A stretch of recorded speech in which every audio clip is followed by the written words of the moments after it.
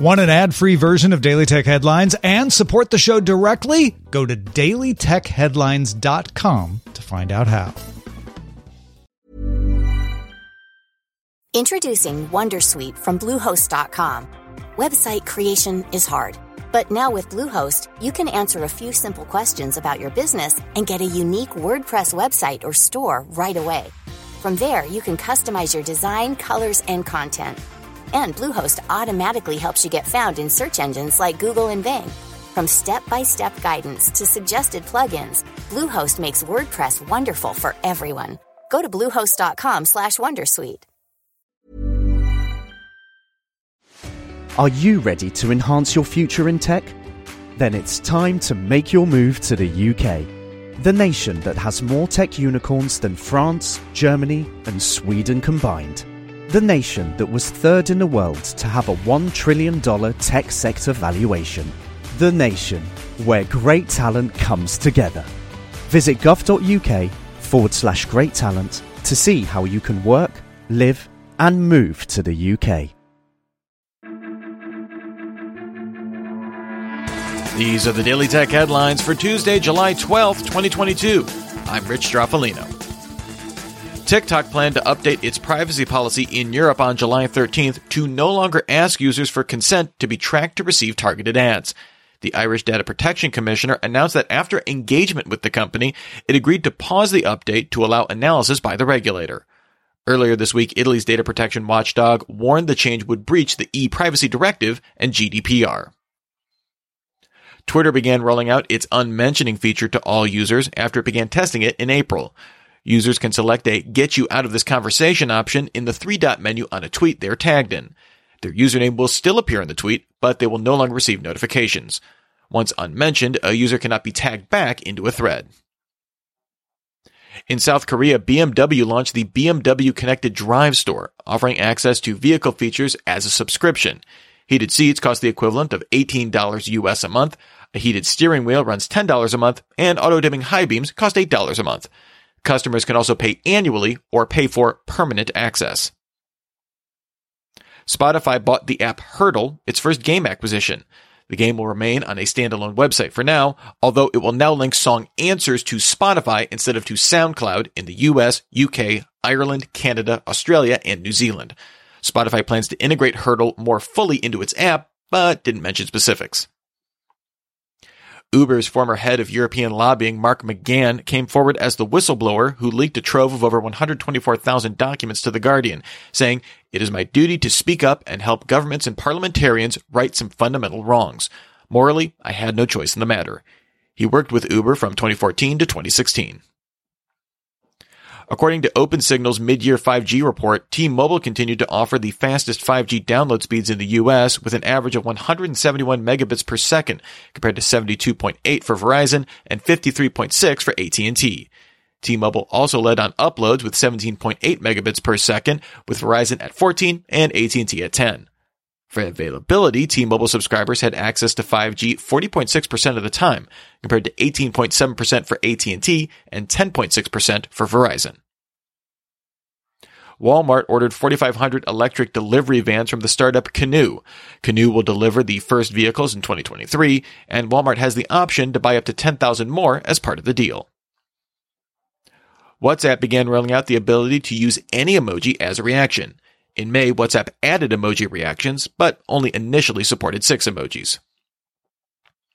GameStop launched a public beta of its NFT marketplace. Users can connect their own wallets or use an integrated GameStop wallet. GameStop plans to expand the market to eventually offer Web3 gaming and other applications. The chip makers ST Microelectronics and Global Foundries announced plans to build a chip fab in France. The plan calls for the facility to hit full capacity by 2026, making up to 620,000 wafers a year using an 18-nanometer process aimed at automotive, Internet of Things, and mobile applications. The smart home company Hive will exit the home security market. Its Hive leak water detection device will stop functioning on September 1st, 2023, and its cameras will stop working on August 1st, 2025. The company will still sell and support smart thermostats, lighting, sensors, and plugs. The smart home company Aquera launched the Curtain Driver E1 in the US and Europe, offering a motorized curtain motor with an integrated light sensor that can be fitted to any existing curtain rod. It uses a 6,000 mAh battery that should last about a year on a charge. It supports HomeKit, Google Home, and IFT integration, and will be compatible with Matter. It costs $89.99 and is available already in China. Google updated its Google One subscription with features from its Workspace offering.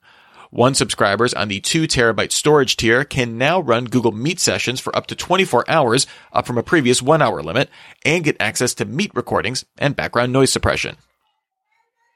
YouTube began rolling out picture-in-picture support on iOS and iPadOS to all users in the US for non-music content.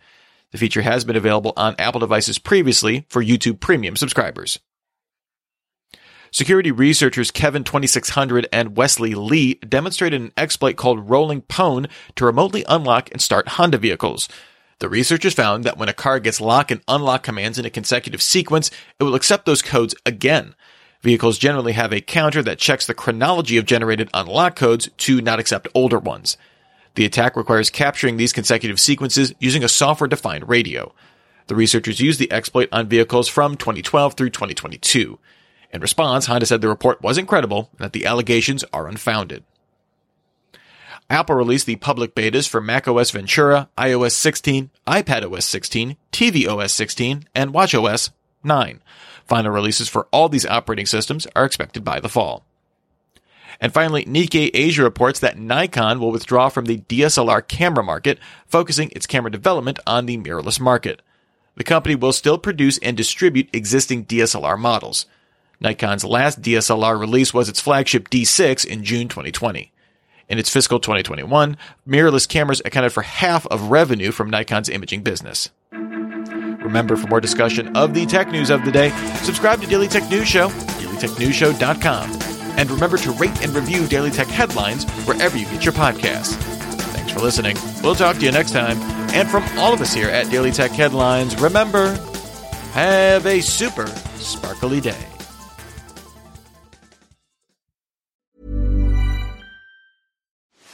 Are you ready to enhance your future in tech? Then it's time to make your move to the UK, the nation that has more tech unicorns than France, Germany, and Sweden combined. The nation that was third in the world to have a $1 trillion tech sector valuation. The nation where great talent comes together. Visit gov.uk/great talent to see how you can work, live, and move to the UK. Tired of ads barging into your favorite news podcasts? Good news. Ad-free listening is available on Amazon Music for all the music plus top podcasts included with your Prime membership. Stay up to date on everything newsworthy by downloading the Amazon Music app for free or go to amazon.com/news ad free. That's amazon.com/news ad free to catch up on the latest episodes without the ads.